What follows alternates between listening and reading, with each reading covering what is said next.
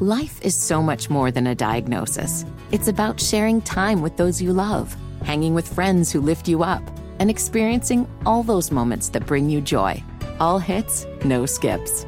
Learn more about Kisqali Ribociclib 200 milligrams at KISQALI.com and talk to your doctor to see if Kisqali is right for you.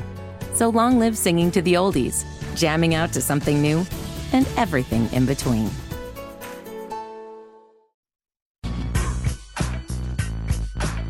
You're listening to the Hammer and Nigel Show on 93 WIBC. Hello, my name is Nigel. Jason Hammer is here with a special guest on the DriveHubler.com hotline. Tommy Pigott is the RNC Rapid Response Director.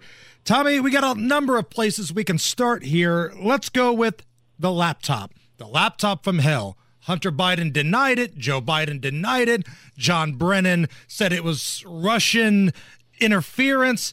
Well, lo and behold, I'll be damned, it turns out that it was Hunter Biden's. Your thoughts? Well, that's exactly right. I mean, today we had Hunter Biden's attorneys basically admitting that the laptop was his. They called it, quote unquote, going on offense here, trying to sue people that were reporting on the laptop. But in that filing, they basically conceded the laptop was Hunter's, which is confirming what we already knew, what had already been confirmed by multiple news outlets across the spectrum, that it was Hunter Biden's laptop. And I think this kind of has four broad points that just confirms, kind of makes the case here for it. The first is that Hunter was involved in massive influence peddling. We know that. The second was that this adds to evidence that Joe Biden was involved in Hunter Biden's business deals. The third is that the story should never have been censored by big tech. And the final one is that Joe Biden can't be trusted. You mentioned the fact that Joe Biden denied that the laptop was legitimate. Joe Biden and his allies baselessly called this laptop Russian disinformation and got it censored right before the election. Shows you can't trust Joe Biden as far as you can throw him. And that really applies to the fact here with the GarageGate document scandal and investigations of Biden Inc. to come. So what is the point here? What are Hunter Biden's lawyers really trying to do here? I think they're trying to silence discussion, as it's been silenced before, for this laptop, which is incriminating, by shutting down witnesses which include the laptop repair guy, by threatening them with criminal prosecution if they go testify with Congress. That's my take. Well, I think that's exactly right. I mean, this is part and parcel of a pattern with the left, which is intimidation. When the facts aren't on their side, they try to weaponize the levers of government against you. That's exactly what Hunter Biden's trying to do here. He's trying to weaponize the government against legitimate reporting, legitimate questions about his influence peddling. That seems clear to me based off of what's going on here. And the White House, the Biden White House, is refusing to comment on it, refusing to rule out some sort of political influence on the DOJ when it comes to this letter that Hunter Biden said, that Hunter Biden's attorney sent. Really raises concerning questions, but it's part of a real concerning pattern, whether Biden is weaponizing the government against concerned parents, whether he's weaponizing it against pro-life Americans, whether he's weaponizing it against people that don't agree with him or want the border secure. The left always does this when they know the facts aren't on their side. They try to intimidate you and try to make you silent. But I'm confident, based off the reporting, that this issue will be looked into. This issue is not going away, and Hunter Biden can't sweep this under the rug.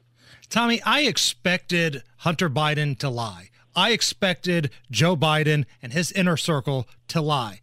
Maybe I was a little bit naive, but the fact that John Brennan and about 50 others were carrying the water for this lame-ass, well, it looks like a Russian interference excuse, they had no idea what they were talking about. And it just, if somebody doesn't have faith in the government, it's stories like today that really feed their fire. You see what I'm saying?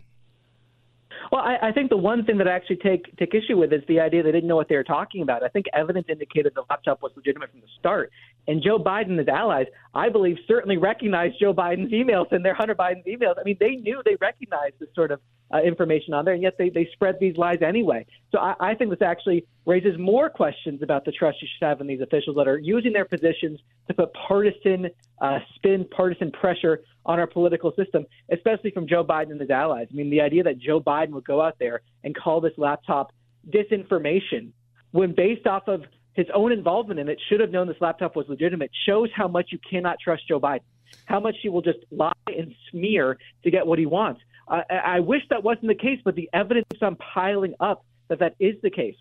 So you're exactly right to say that this hurts trust in our institutions. This hurts trust in our government. It's ironic that a man that ran on the platform of restoring trust in our government is doing maybe more to undermine trust in that government than anyone really has in modern political times. It's deeply concerning, and I'm so glad the House majority is in there, the Republican House majority, to demand accountability from this administration. And I really just think it's dumb on Hunter Biden's part to send out a sternly worded email to Tucker Carlson and Sean Hannity demanding they apologize or else suffer the wrath of a lawsuit. Do they really want to go to court with Fox News Corporation and go through a discovery process that would indeed, I think, reveal the truth that we all know about of the finances of Hunter Biden?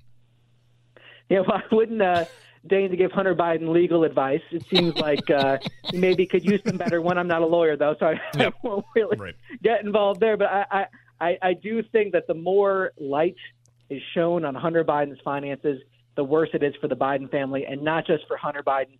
It's for Frank Biden. It's for James Biden. It's for Joe Biden. This entire Biden Inc. apparatus that has made millions off of peddling influence, really on the backs of the American taxpayer. And we're just starting to get answers now. The House Republican majority is not looking the other way. They're looking into this with all the powers of the House gavels.